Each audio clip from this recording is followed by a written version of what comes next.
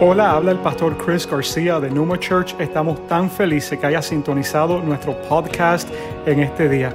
Esperamos que Dios hable a tu corazón de una forma poderosa a través del mensaje que vas a escuchar. All right.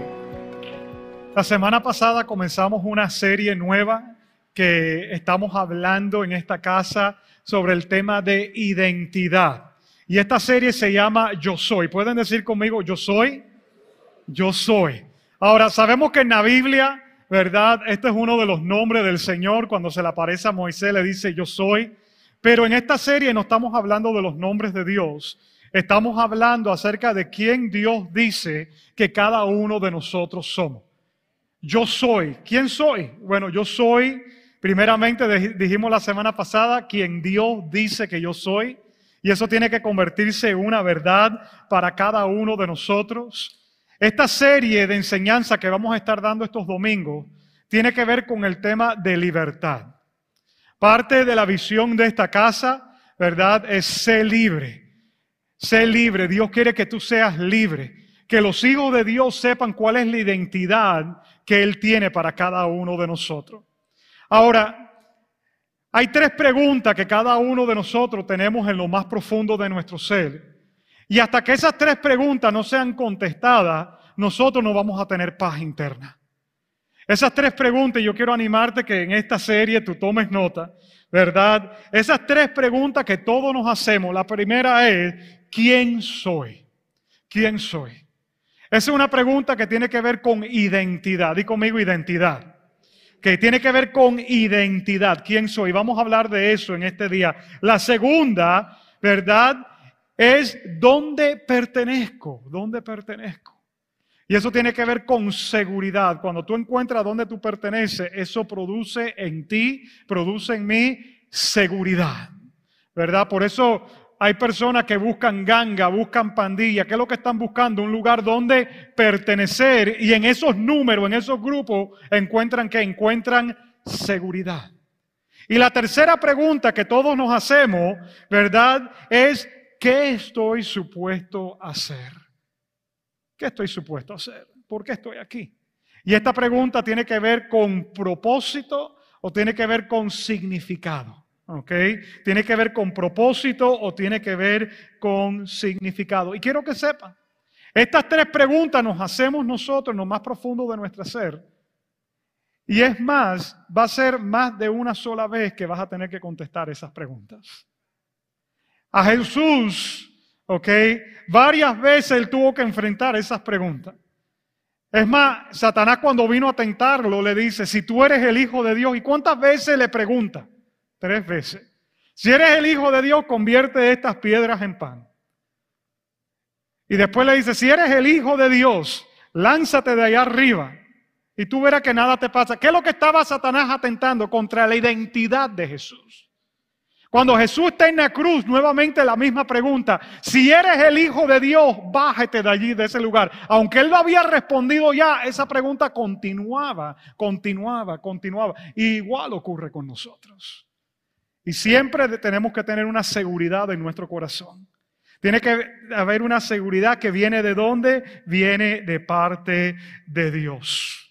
¿Por qué es tan difícil contestar estas preguntas? ¿Por qué cada uno de nosotros nos hacemos estas preguntas y tenemos dificultad en contestarlas? Bueno, para responder eso, tenemos que ir al relato bíblico que se encuentra en el libro de Génesis. Ahora, lo que te quiero decir es importante.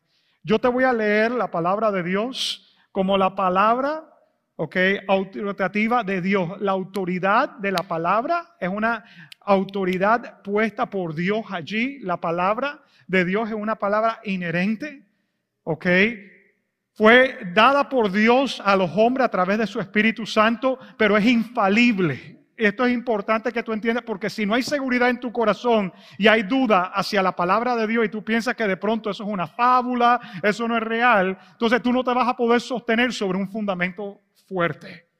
Pero si tú entiendes que la palabra de Dios, es más, si tú entiendes que el mundo fue creado por la palabra de Dios, y que no solo de pan vive el hombre, sino de cada palabra que sale de la boca de Dios. Entonces tú te puedes parar sobre esto aquí y decir, si Dios lo habla, esa es mi realidad. ¿Me están entendiendo lo que les estoy diciendo? Entonces, en Génesis capítulo 3, versículo 7 es el inicio de esto. ¿Dónde comienza estas preguntas en el corazón del ser humano? Bueno, cuando el hombre peca, ¿verdad? Y come del fruto de un árbol que el Señor le había dicho, hey, puedes comer de todos los otros, de este no puedes comer. Qué raro que el hombre siempre mira lo que no tiene en vez de ver todas las bendiciones que tiene, pero eso es otra prédica para otro día.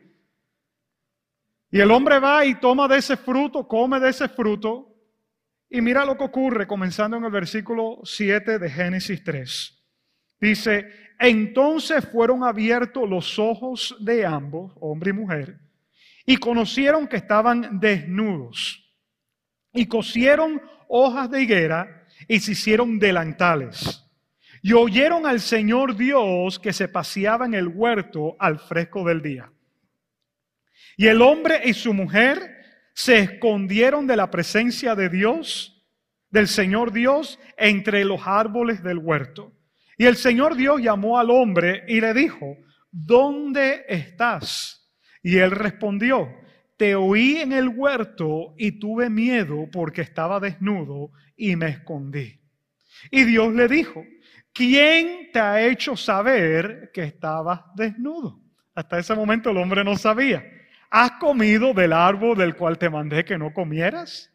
Y el hombre respondió, la mujer que tú me diste por compañera me dio del árbol y yo comí. Entonces el Señor Dios le dijo a la mujer, ¿qué es esto que has hecho? Y la mujer respondió, la serpiente me engañó y yo comí. Entonces aquí está el relato. ¿De dónde vienen estas tres preguntas que todos tenemos en nuestro corazón? Que tenemos que contestar en algún momento de nuestras vidas. Pero es más, quiero que sepan algo, no solamente tenemos las preguntas, sino que aquí se levantan tres obstáculos. Tres obstáculos que nos afectan a cada uno de nosotros y a partir de ese momento todos nosotros nos relacionamos basado en esto. ¿Ok? ¿Cuáles son estos obstáculos y cuáles son estas formas de relacionarnos? Escribe allí. Número 1, temor basado en vergüenza. ¿Qué es lo que le dice el hombre a Dios? Te escuché caminando en el huerto, tuve miedo y me escondí. ¿Qué es lo que hizo el hombre? El hombre se escondió. Se escondió, escuchó a Dios, tuvo miedo. Tuvo miedo, se escondió. ¿Había qué cosa en él? Había vergüenza. Cuando el pecado viene a nuestra vida y nos toca, ¿tú sabes lo que deja allí? Deja vergüenza. Deja vergüenza. ¿Qué es lo que queremos hacer? Queremos escondernos. No queremos ser expuestos, no queremos ser vistos por quien realmente somos. Esa vergüenza nos afecta en muchas áreas. Es más, yo soy el tipo de persona que creo que desde ese entonces, en ese momento, hay una tendencia en la humanidad de esconderse. Hay una tendencia de estar escondido y no mostrar quién realmente somos. Porque si realmente supiera quiénes somos, no estuvieran con nosotros, nos dejarían, nos abandonarían. Y siempre mostramos qué cosa, la cara de la moneda que quieren que vean. Por eso mis jóvenes que están aquí, todos los que están en este lugar en algún momento son teenagers, están en la edad de college. Quiero que sepas qué importante lo que te voy a hablar. Te voy a hablar en este momento acerca del momento de tú relacionarte, porque muchos entran de una a relaciones de noviazgo. Y tú sabes que para mí el tiempo de noviazgo es el tiempo más hipócrita que una persona pueda vivir. ¿Sabe por qué? Porque tú le muestras a esa persona solamente la cara de la moneda que tú quieres que vea. ¿Verdad o no es verdad? Hombres que están aquí, cuando estaban en conquista de sus esposas, ¿qué le mostraron? ¿Le mostraron todo lo que había ahí o solamente lo bueno y lo bonito? Porque si solamente le muestra lo bueno y bonito, de pronto tienes una oportunidad. Pero si realmente te conocen, ¿qué es lo que va a pasar? Y las muchachas, muchas veces lo que le muestran al novio es solamente el lado bonito de la moneda. lo bueno que ha ocurrido, pero tienen temor de exponer y de hablar y decir las cosas que hay aquí adentro. ¿Por qué? Porque muchas veces la vergüenza viene y te dice, si realmente saben eso, no te van a amar y no te van a aceptar.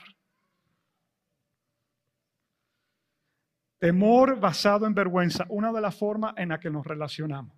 La segunda forma en la que nos relacionamos, dice aquí que el hombre que escuchó a Dios y se escondió.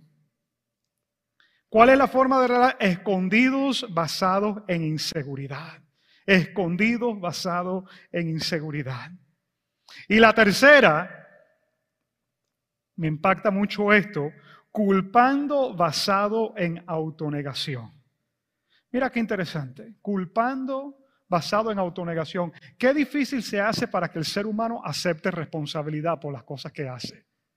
Somos muy fácil en apuntar y decir, no, es que fue aquel. Yo no hice nada. Fue este, fue aquel. ¿De dónde sale eso? De ahí. Mira lo que ocurre. Dios viene y le dice al hombre, ¿y tú comiste del árbol que yo te di? No, espérate un momentico. La mujer que tú me diste, me dio. O sea, miren cómo el hombre echa la culpa. ¿A quién le echa la culpa? Echa la culpa para dos lados. La mujer que tú me diste. Le echa la culpa a la mujer y le echa la culpa también a Dios. Entonces, miren qué interesante esto. Desde ese momento, yo personalmente creo que hay una herida en el corazón de las mujeres hacia el hombre. Porque el hombre, en vez de protegerla, la echó al agua. Y desde ese entonces hay algo en el alma de las mujeres, escúchame bien, que se siente que el hombre cuando tuvo que protegerla no la protegió y la dejó expuesta.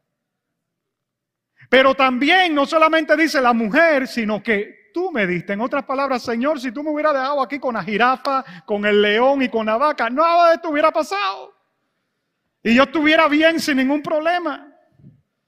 Por eso algunos guajiros allá en Cuba prefieren estar con las vacas y con los caballos y no se meten en problemas. La mujer que tú me diste, así que el Señor, fue la culpa tuya. Fue la culpa tuya, fue la culpa de la mujer. ¿Qué es lo que ocurre en ese momento? Estamos culpando basado en autonegación. Siempre estamos negando el problema. Y en ese momento que entró el pecado al corazón del ser humano, ¿sabe lo que ocurrió? Ahí fue que entró el espíritu de orfandad del cual les hablaba yo la semana pasada, que es un espíritu que entonces te dice, mira, ahora ya Dios no te va a cuidar, ahora te toca a ti velar por ti mismo. ¿Y cuántos de nosotros en este lugar nos hemos sentido que en momentos importantes de nuestra vida hemos tenido que velar por nosotros mismos porque sentimos que nadie está ahí? Pero quiero dejarte saber, eso es una mentira porque Dios siempre ha estado ahí. Aún en los momentos más difíciles que tú has atravesado, Él ha estado ahí contigo metido en el fuego. Aún cuando tus amigos te dejaron y de pronto tus familiares ni pudieron estar contigo en el lugar donde tú estabas metido, Dios estaba ahí metido contigo. Si alguna vez te ha tocado ir al médico y entrar a un salón para que te operen y le tienes que decir a tu esposa, le tienes que decir a tu esposo, le tienes que decir a tus hijos, nadie puede entrar ahí, tú eres el único que puede estar y estás tú y el médico, Dios está ahí contigo. Tú no estás solo. Él está ahí. Entonces ese espíritu de orfandad no puede arraigarse en el corazón tuyo. Quiero que sepan algo y esto es importante y yo quiero que esto quede allí en el corazón de ustedes, familia, ustedes que me están mirando por esa cámara en este día. Dios te creó para ser hijo, hija de Él. Dios te creó para ser un hijo, para ser una hija de Él. Es más, ese es el título del mensaje de hoy. Ya que estamos en una serie que se llama Yo Soy, el día de hoy yo he puesto Yo soy un hijo de Dios. Fuiste creado para ser un hijo. Fuiste creada para ser una hija, pero al momento que el pecado entró, hubo una separación entre el Dios y el hombre. Y entraron todas estas inseguridades y todos estos temores. Y al final de este mensaje, si tú en este día estás aquí y no eres un hijo, una hija de Dios, porque todavía no has recibido a Cristo como Señor y Salvador, yo te voy a dar la oportunidad para que el día de hoy tú tomes la decisión más importante que vas a tomar en toda tu vida. Yo soy un hijo de Dios. Esa es la fuente de nuestra verdadera identidad. Pero el enemigo se aprovechó del vacío que quedó allí en el corazón. Y se quiere aprovechar de los vacíos que hay en tu corazón. Hay personas aquí que están buscando aceptación, que están buscando todas estas preguntas, respuestas. ¿Quién soy? ¿Dónde pertenezco? ¿Qué estoy supuesto a hacer? Es más, ¿sabes qué?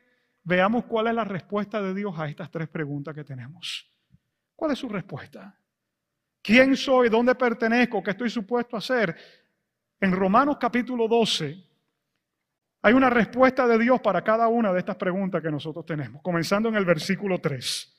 Y vamos a ir desglosando a esto hasta llegar al versículo 8. Comenzando en el versículo 3 de Romanos 12, ¿quién eres? Es la pregunta que nos estamos haciendo. Pues bueno, mira lo que dice aquí el apóstol Pablo. Dice, por la gracia que me ha sido dado, les digo a todos ustedes, nadie tenga un concepto de sí mismo más alto del que debe tener, sino más bien piense de sí mismo con moderación, según la medida de la fe que Dios le haya dado. ¿Quién soy? ¿Quién soy? ¿Quién soy? Bueno, de acuerdo a esto que estamos mirando aquí, esta escritura, dice que debemos tener un concepto de nosotros como moderado, de acuerdo a cómo Dios piensa de nosotros, cómo Dios nos ve, qué es lo que Él dice acerca de nosotros. Y hasta que nosotros no sabemos la respuesta, ¿quién soy? Vamos a llevar esa respuesta a diferentes fuentes. Por ejemplo, a los amigos. Muchos de nosotros, y nuevamente me voy a enfocar en un segundito en la juventud, porque cuando tú eres joven, qué importante es lo que tus amigos dicen de ti. Llega un momento que ya lo que tus padres piensan de ti ya no es tan importante como lo que tus amigos piensan de ti. Y tú quieres ser popular para que tus amigos piensen que tú eres un tipo chévere. Entonces te vistes de una forma, hablas de una forma, te peinas de una forma, actúas de una forma para hacer ¿qué cosa? Aceptado por tus amigos. Eso ocurre en una juventud. Para algunos eso se queda. Y lo que nuestros amigos piensan de nosotros se convierte en lo más importante por toda una vida. Después nos graduamos a otra etapa. ¿Cuál es la otra etapa? Las posesiones y las cosas que tenemos. Entonces, si yo tengo la mejor casa, el mejor carro, si tengo la ropa más bonita, si tengo el teléfono último modelo, entonces, ¿verdad? Ahí me van a aceptar y esto es quien yo soy. Y quiero dejarte saber, nada pudiera estar más lejos de eso. Tú no eres lo que tú tienes. Tú eres quien Dios dice que tú eres.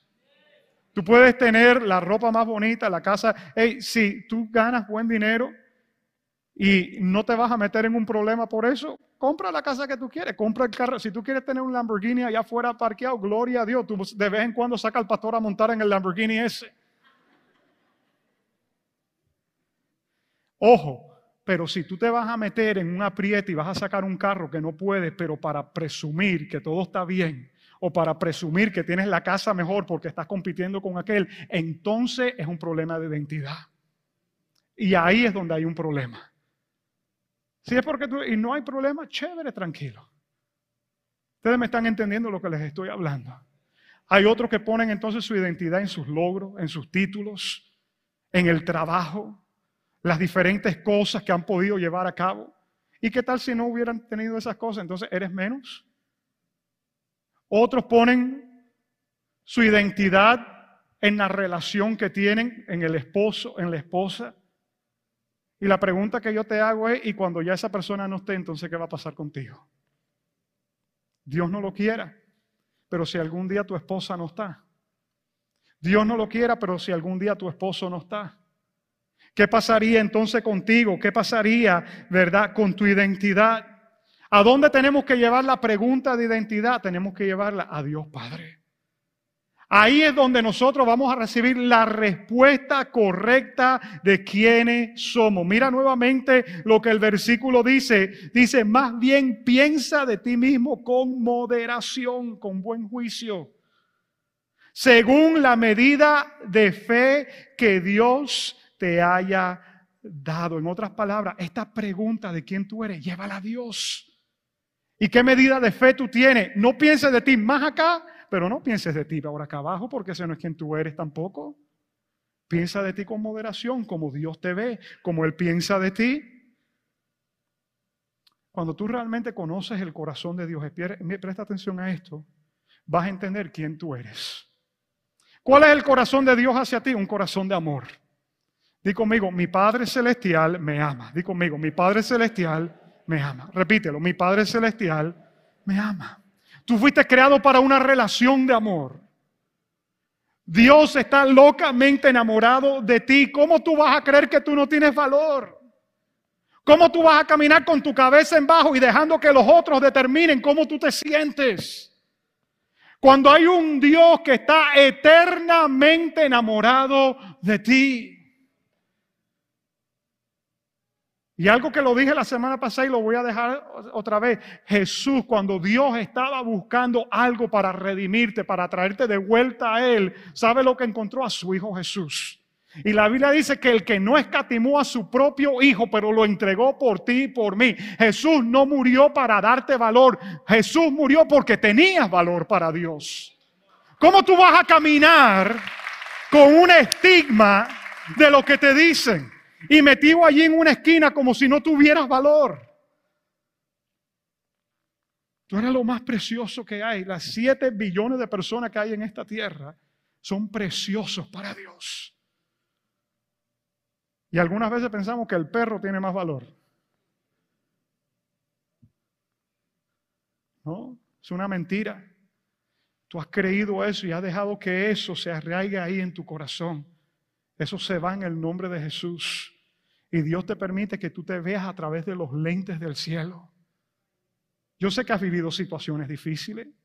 Yo sé que has vivido situaciones que te han marcado.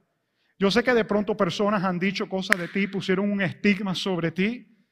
Pero hay una palabra del cielo que se abre sobre tu vida que es más fuerte que cualquiera de esas cosas. Y quiero dejarte saber, la verdad de Dios va a prevalecer sobre ti. ¿Por qué ustedes creen que es tan fuerte para mí? Para mí es tan fuerte cuando una persona se suicida y se quita la vida. Hace unos años hubo una ola de pastores que se estuvieron quitando la vida. Y a mí eso me dolía tanto y decía a mi esposa, oye, yo soy pastor y yo me paro ahí, predico toda la semana y yo sé lo que es estar en los zapatos de un pastor. ¿Tú te imaginas llegar a un punto de desesperación que tú digas, es mejor quitarme la vida que continuar viviendo? Pero ese es el poder de las mentiras y el poder de las palabras que puede tener sobre la vida de una persona. Cuando tú no entiendes cuáles son las palabras del cielo sobre tu vida. Pero cuando tú entiendes las palabras del cielo sobre tu vida, a ti te puede importar nada lo que aquel piense, lo que aquel diga. Tú caminas en seguridad, tú caminas con tu cabeza en alto, tú caminas en libertad, porque la aprobación que tú estás buscando no viene de esta tierra, la aprobación que tú buscas viene de allá arriba. Mientras que tú buscas aprobación aquí, siempre vas a estar en una carrera sin llegar a la meta. Mientras que tú busques aprobación de gente, nunca vas a tener la aprobación de Dios. Continúa buscando la aprobación de gente para que tú veas el hueco que vas a terminar. Vas a terminar en una cueva y nadie va a querer relacionarse contigo. Siempre un vacío aquí adentro. Pero cuando tú tienes ese cuño de parte de Dios, porque tú sabes cuánto Él te ama, y tú sabes que tú eres su hijo, que tú eres su hija y que Él dio lo mejor del cielo por ti, y que eso es una realidad para ti, no una fábula y no un cuento, olvídate, hermano, no hay quien te pare.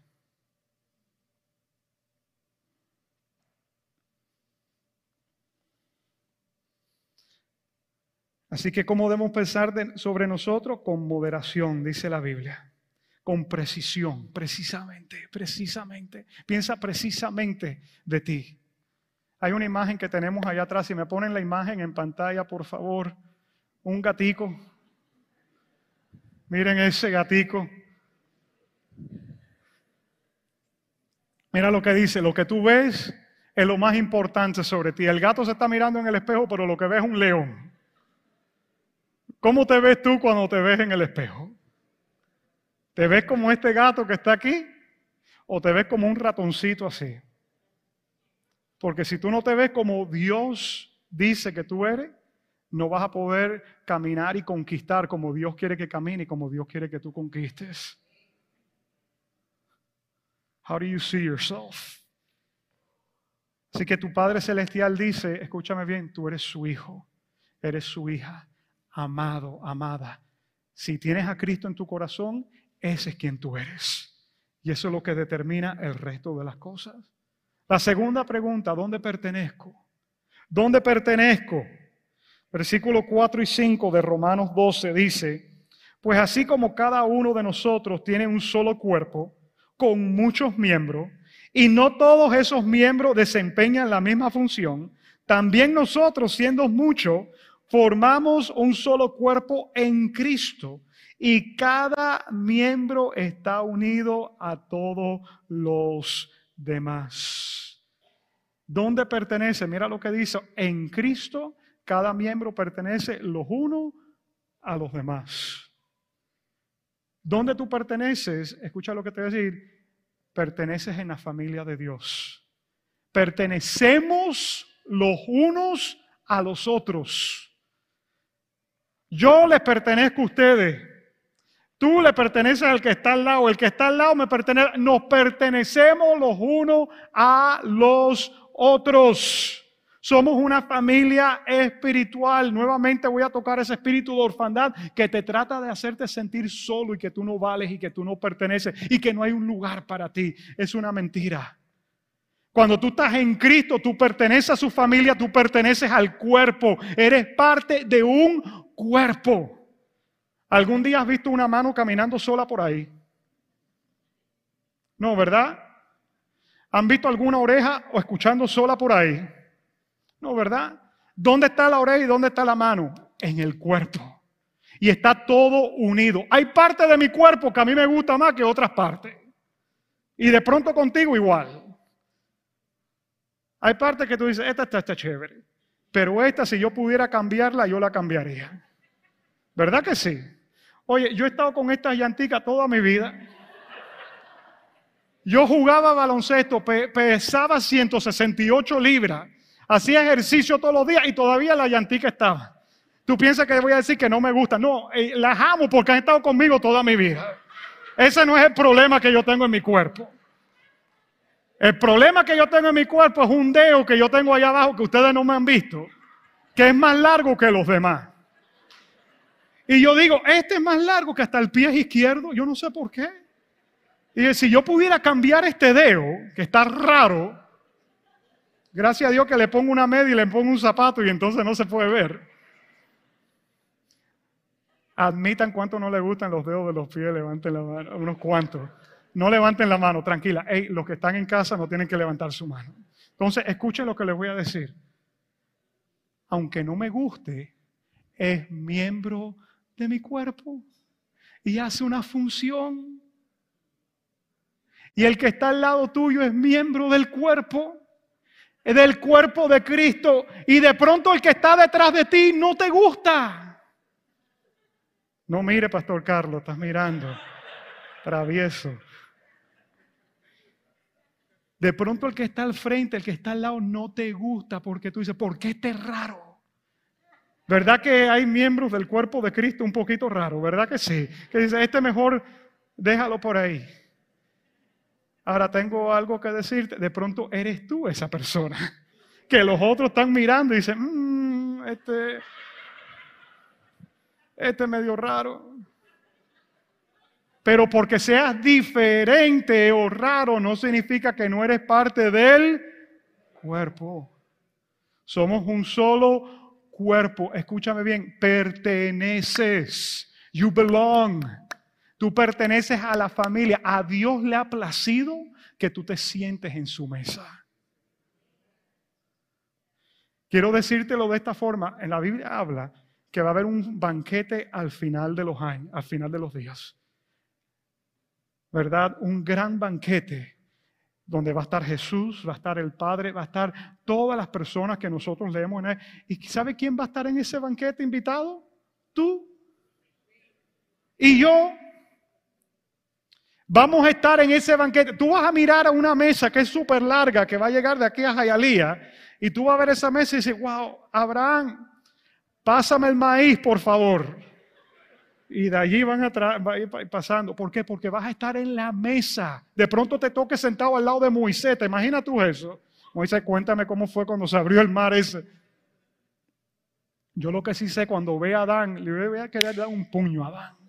Porque Adán nos ha metido en unos problemas en este mundo por escuchar la voz de la mujer y la serpiente y estar echando la culpa para donde no era. Pero tú eres parte de ¿qué cosa? De una familia. Hay un lugar para ti donde tú perteneces. Nunca dejes que el enemigo te engañe y te trate de aislar.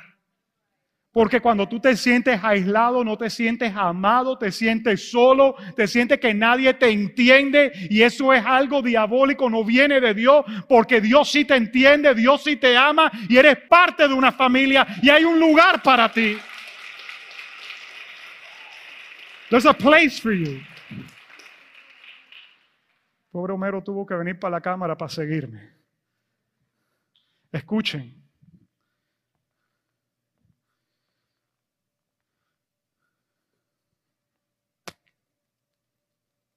El lugar tuyo no lo va a tomar otro. Es un lugar tuyo. Tiene el nombre tuyo. No es como que yo no llegue. Pastor Chris no llegó. Ok, Pastor Max lo va a cubrir. No, en la familia ese lugar te pertenece a ti. Nadie te puede cubrir. Es único para ti. Los padres que tienen varios hijos entienden esto que yo les estoy hablando. ¿Por qué? Porque aunque yo tengo 4 hijos, mis 4 hijos, todos son diferentes y yo los amo a los 4 con su forma de ser y sus personalidades. Y cuando uno falta, ¿sabe lo que yo digo? Uy, si fulano hubiera estado aquí, como hubiera disfrutado esto. Porque cada uno tiene su personalidad y tiene algo que trae a la mesa, algo que ofrece. Para la familia de Dios, tú eres así. Hay algo que tú traes a la mesa, hay algo que tú ofreces que dice, wow, fulano. You belong. Tú perteneces. Worship team, come up. Si pueden pasar. Juan 1:12 dice, mas a cuantos lo recibieron, a los que creen en su nombre, les dio el derecho de ser hijos de Dios. Eres hijo de Dios. Has sido, mírenme, los que van a subir son los de la alabanza. Tú eres parte de la familia de Dios. Escúchame, han sido adoptados a la familia. Te tengo una buena noticia. Legalmente, los adoptados tienen los mismos privilegios que los que nacieron en casa. ¿Qué es lo que te quiero decir con esto? Que a los que le recibieron a Cristo, dice la Biblia, Él les dio derecho legal de ser llamados hijos, hija de Dios, pertenece a la familia. Y nuevamente, los que de pronto estén aquí hoy o mirando por esa cámara, que todavía no han tomado esa decisión, ahora yo te voy a dar esa oportunidad que tú hagas eso. Y que tú puedas convertirte en un hijo, una hija de Dios. Es fácil. Porque no tiene que ver por lo que tú haces, tiene que ver con lo que Cristo ya hizo por ti. Pero yo voy a entrar en eso ya en un momentico.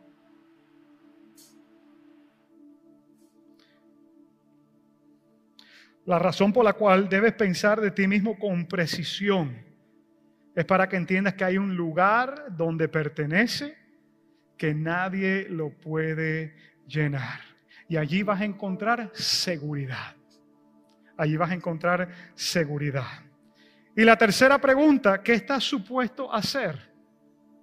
La primera es quién soy, la segunda dónde pertenezco, la tercera qué estoy supuesto a hacer. La tercera respuesta está en Romanos 12, versículo 6 al 8. Dice, tenemos dones diferentes según la gracia que se nos ha dado. Si el don de alguien es el de profecía, que lo use en proporción de su fe. Si es el prestar un servicio, que lo preste. Si es el de enseñar, que enseñe. Si es el de animar a otros, que los anime. Si es el de socorrer a los necesitados, que dé con generosidad. Si es el de dirigir, que dirija con esmero. Si es el de mostrar compasión, que lo haga con alegría. Pastor, ¿qué es lo que significa esto? Quiero dejarte saber, este versículo que está aquí no es un pasaje bíblico para explicar los dones espirituales, eso no es lo que está haciendo. Este pasaje bíblico que acabas de leer, lo que está haciendo es llevando a práctica lo que tú y yo estamos supuestos a hacer, y lo que Dios quiere, número uno, es que tú descubras, y segundo, que implementes lo que estás supuesto a hacer. ¿Y cuál es el don que Dios te ha dado a ti? Descúbrelo. Descúbrelo.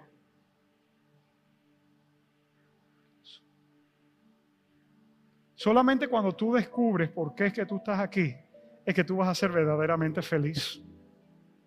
Mientras que tú no sepas por qué tú estás aquí, siempre va a haber una carrera y un vacío en tu alma y un sentir que no estás logrando lo que tienes que lograr. De pronto no me lo admitas a mí, pero tú lo sabes. Porque si yo te pregunto en esta tarde, ¿cuántos en este lugar sienten que están viviendo la plenitud de vida que Jesús te vino a dar? ¿Cuántos dijeran, yo estoy de acuerdo con eso? De pronto no. Cuando Jesús dice, yo he venido para que tengan vida y la tengan en abundancia, ¿tú sientes que estás viviendo una vida completamente abundante en este momento? ¿O que la estás midiendo más o menos a 50%? Cumpliendo unas cuantas cosas que estás supuesto a hacer, pero otras, Te voy a decir esto. Esto es una tarea fácil. Yo te voy a pedir que tú descubras 3 cosas que tú haces bien. Busca 3 cosas que tú haces bien, que tú sabes que las haces bien, y dedícate el resto de tu vida a hacer esas cosas. Look for 3 things that you do good, that you're excellent at, and dedicate the rest of your life into that. Y busca 3 cosas que no haces tan bien, y busca gente que hagan esas cosas bien, y hazte amigo de esas personas. Porque te van a ayudar a complementar y a cubrir esas cosas en las que tú no eres fuerte. Y juntos van a poder hacer cosas grandes en el reino de Dios. ¿Cuáles 3 cosas haces bien? Esposo, no le preguntes a tu esposa, no vaya a ser que te diga ninguna de las 3. No haces nada. Eso fue un problema en este día para terminar el servicio. Ya yo estoy tratando de aterrizar el avión y puedo causar un gran problema aquí. ¿Qué haces bien? Nada. ¿Y cuántas cosas haces mal? 3 nada más. No, te voy a dar una lista de 20. Es un problema. That would be a mess. Y se van para allá para la casa y no hay más versículos para ayudarles a ustedes. No le preguntes a tu esposa, pregúntale a Dios. Señor, ¿qué hago bien de acuerdo a ti? Mira, tú cuidas bien a las personas, estás pendiente de ellos, los animas. Dedícate a hacer eso, you're going to be happy.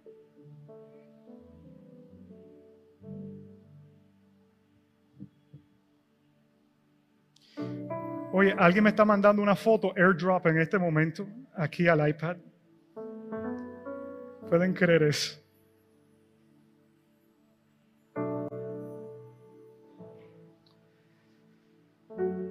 Quiero concluir dejándote saber algo que les dejo saber toda la semana, pero yo no me canso. Dios me ha dado mucha paciencia. Por eso yo quiero que ustedes, los que no han hecho el Growth Track, que lo hagan. Y los que llevan en esta iglesia más de un mes, ya me han escuchado hablar de eso todos los domingos en este lugar, hazlo. Porque el Growth Track está diseñado para ayudarte a descubrir cuáles son esas cosas que tú haces bien y cuáles son esas cosas de las cuales tú estás apasionado. Y ¿sabes qué? Yo quiero que tú hagas eso, no para yo decir, oye, tuvimos 10 gente este domingo que hizo el Growth Track. ¿Y cuándo es eso? Durante los servicios en el edificio de al lado. Aparta 4 fines de semana. Primer domingo del mes es paso 1. Segundo domingo del mes, paso 2. Dedícale el tiempo para hacerlo. ¿Por qué? Porque mi motivación y mi objetivo con eso es que tú puedas encontrar el diseño divino de Dios. Descúbrelo para que lo puedas implementar. Tú no puedes implementar algo que no has descubierto. Y por eso hay mucha gente que están funcionando inadecuadamente. Tú no vas a funcionar adecuadamente hasta que no encuentres el diseño. Eso es como un cuento que me dijeron un día allá de Cuba. ¿Sabes que los cubanos inventamos cosas? Tratamos de resolver como sea. Y que estaban tratando de utilizar una plancha para calentar el agua.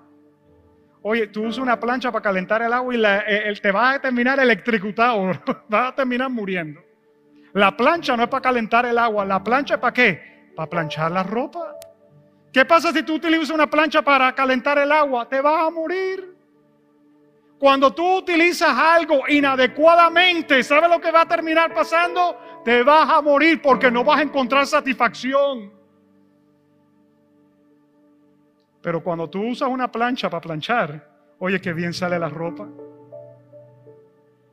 ¿Me están entendiendo lo que les estoy hablando? That's growth track. De eso se trata el growth track. Compromételo para hacerlo. Comprométate para hacerlo. Quiero concluir en esta tarde. Aquí hay personas que me están mirando y que están presentes, que están luchando con su identidad. Personas que no entienden realmente quiénes son. Y están dejando que todas estas voces te influencien. Te quiero pedir algo. Calla las voces que hay alrededor tuyo y enfócate solamente en una voz, la voz que viene del cielo. Durante un tiempo de tu vida, calla las voces. Porque todo el mundo te va a dar una idea y te va a tratar de decir algo. Pero quiero decirte algo en este día. Número 1, Dios te creó único. Dios te creó único. Eres de mucho valor para Él. Número 2, Dios te colocó en su familia. Tú perteneces. Hay un lugar para ti donde eres aceptado. Y número 3, Dios te ha dotado para cumplir su propósito. Eres significativo. Hay relevancia a tu vida. Tú no eres una persona irrelevante, hay relevancia a ti. Yo quiero pedirte que tú cierres tus ojos en este momento, un momentico nada más. Tranquilo, no te vamos a hacer nada raro. Esto es para que no te distraiga. Simplemente allí donde tú estás. ¿Por qué tú crees que Dios ha puesto en mi corazón hablarte estas palabras en este tiempo? ¿Por qué tú crees que has venido en este día a este lugar para escuchar que tienes valor, que tienes significado? Que eres un hijo, eres una hija de Dios, que Dios quiere que te acerques a Él. ¿Por qué tú crees que estás aquí escuchando eso? Yo quiero que ahí donde tú estás, tú le preguntes al Espíritu Santo. Él está aquí. Y Él es el que está en este momento tocando tu corazón. Y por eso hay algunos de ustedes que hay lágrimas que están saliendo por sus ojos en este momento. Es el Espíritu Santo. Pregúntale al Espíritu Santo, ¿qué me estás hablando a mí? ¿Qué me estás diciendo a mí con estas palabras en este día? Y deja que Él hable a ti. Deja que Él ahí donde estás te hable.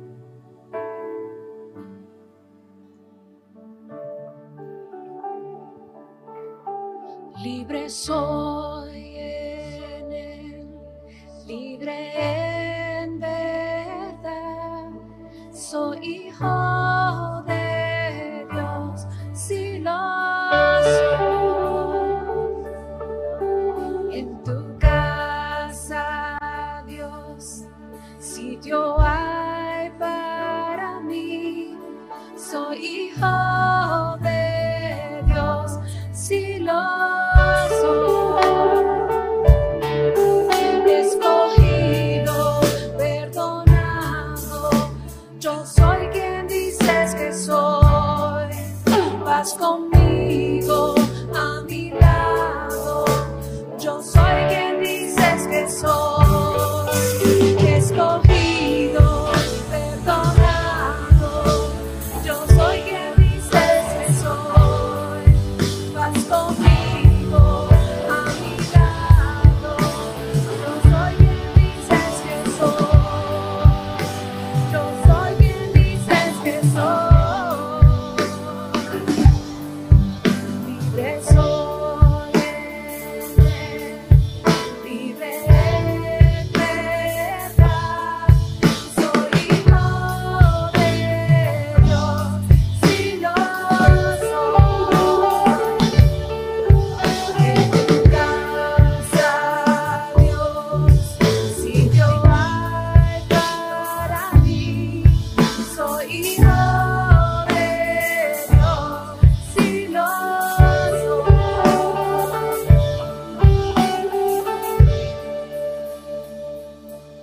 ahí con tus ojos cerrados un momento.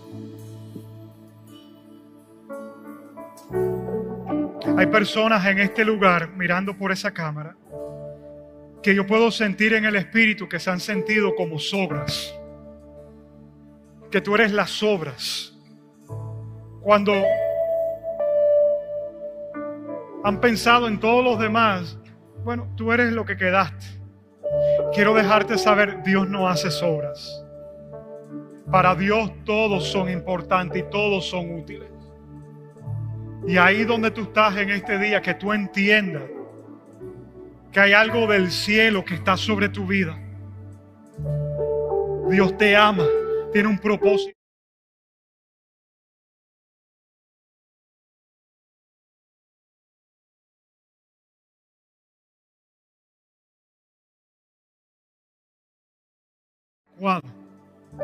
Cualquier persona que está en este lugar, que ha estado peleando con su identidad, Señor, que aún no sabe quién es y está dejando que las diferentes cosas dicten quién es, que personas le digan quién es, que lo que siente en este día dicte quién es. Padre, en este día, Espíritu Santo, háblale a su corazón y que la voz tuya sea más poderosa que cualquier otra voz. Let your voice drown out every other voice, Lord. In the name of Jesus. En el nombre de Jesús. Que ellos puedan ver cómo tú los has coronado con favor, Señor. Cómo los has coronado, cómo los has vestido, Señor. Con dignidad. Padre, en el nombre de Jesús, en este día es el milagro. Y que las palabras que los marcaron a ellos de pronto cuando eran niños, palabras de padres, de amigos, quita el estigma, quita el dolor, quita la vergüenza, Señor, en este momento. Quita todo aquello que no viene de parte tuya. Y Padre, que el susurro del cielo afirme sus corazones en esta tarde. Y si en este día hay personas en este lugar, hay personas que me están mirando, que nunca han invitado a Cristo a su corazón, en este día yo te quiero dar esa oportunidad. Que tú puedas pasar a esa relación de ser un hijo, una hija de Dios. Que tú puedas entrar a una plenitud de vida que Dios tiene para ti. La Biblia dice que todos hemos pecado. Así que no hay nada diferente entre tú y yo. La única diferencia es que en algún momento reconocí que era pecador y que necesitaba un Salvador. Y si hoy ahí donde tú estás, tú admites que eres un pecador y recibes a Jesús como Señor y Salvador, la Biblia dice que tú eres hecho un hijo, una hija de Dios. Eres adoptado a su familia. Y ahí entonces vas a aprender que pertenece a su familia y a un reino que es eterno.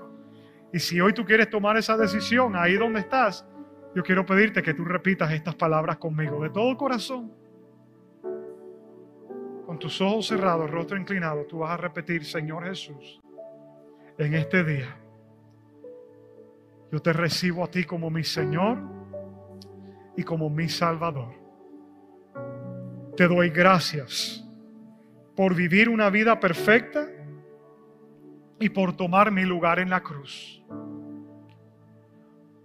Por resucitar al tercer día para darme vida eterna. A partir de este momento, Jesús, yo me apropio de lo que tú hiciste y me apropio de la vida que tú me vienes a dar. A partir de este momento, llévame a los brazos de mi Padre Celestial. Sana toda herida que haya en mi corazón y ayúdame a vivir la vida plena y abundante que tienes para mí. Ayúdame a caminar para el propósito que me creaste. Espíritu Santo, ayúdame. Te necesito. Y todo esto lo pedimos en el nombre precioso de Jesús. Y la familia de Dios dice: amén y amén. Vamos a darle un aplauso fuerte a Él. Gracias por escuchar nuestro mensaje en este día. Si te gusta lo que estás escuchando, Suscríbete a nuestro canal y compártalo con los demás. Ahora, para obtener más contenido de Numa, conéctate con nosotros a través de nuestra página web numachurchmiami.org. Te amamos y esperamos conectar contigo nuevamente.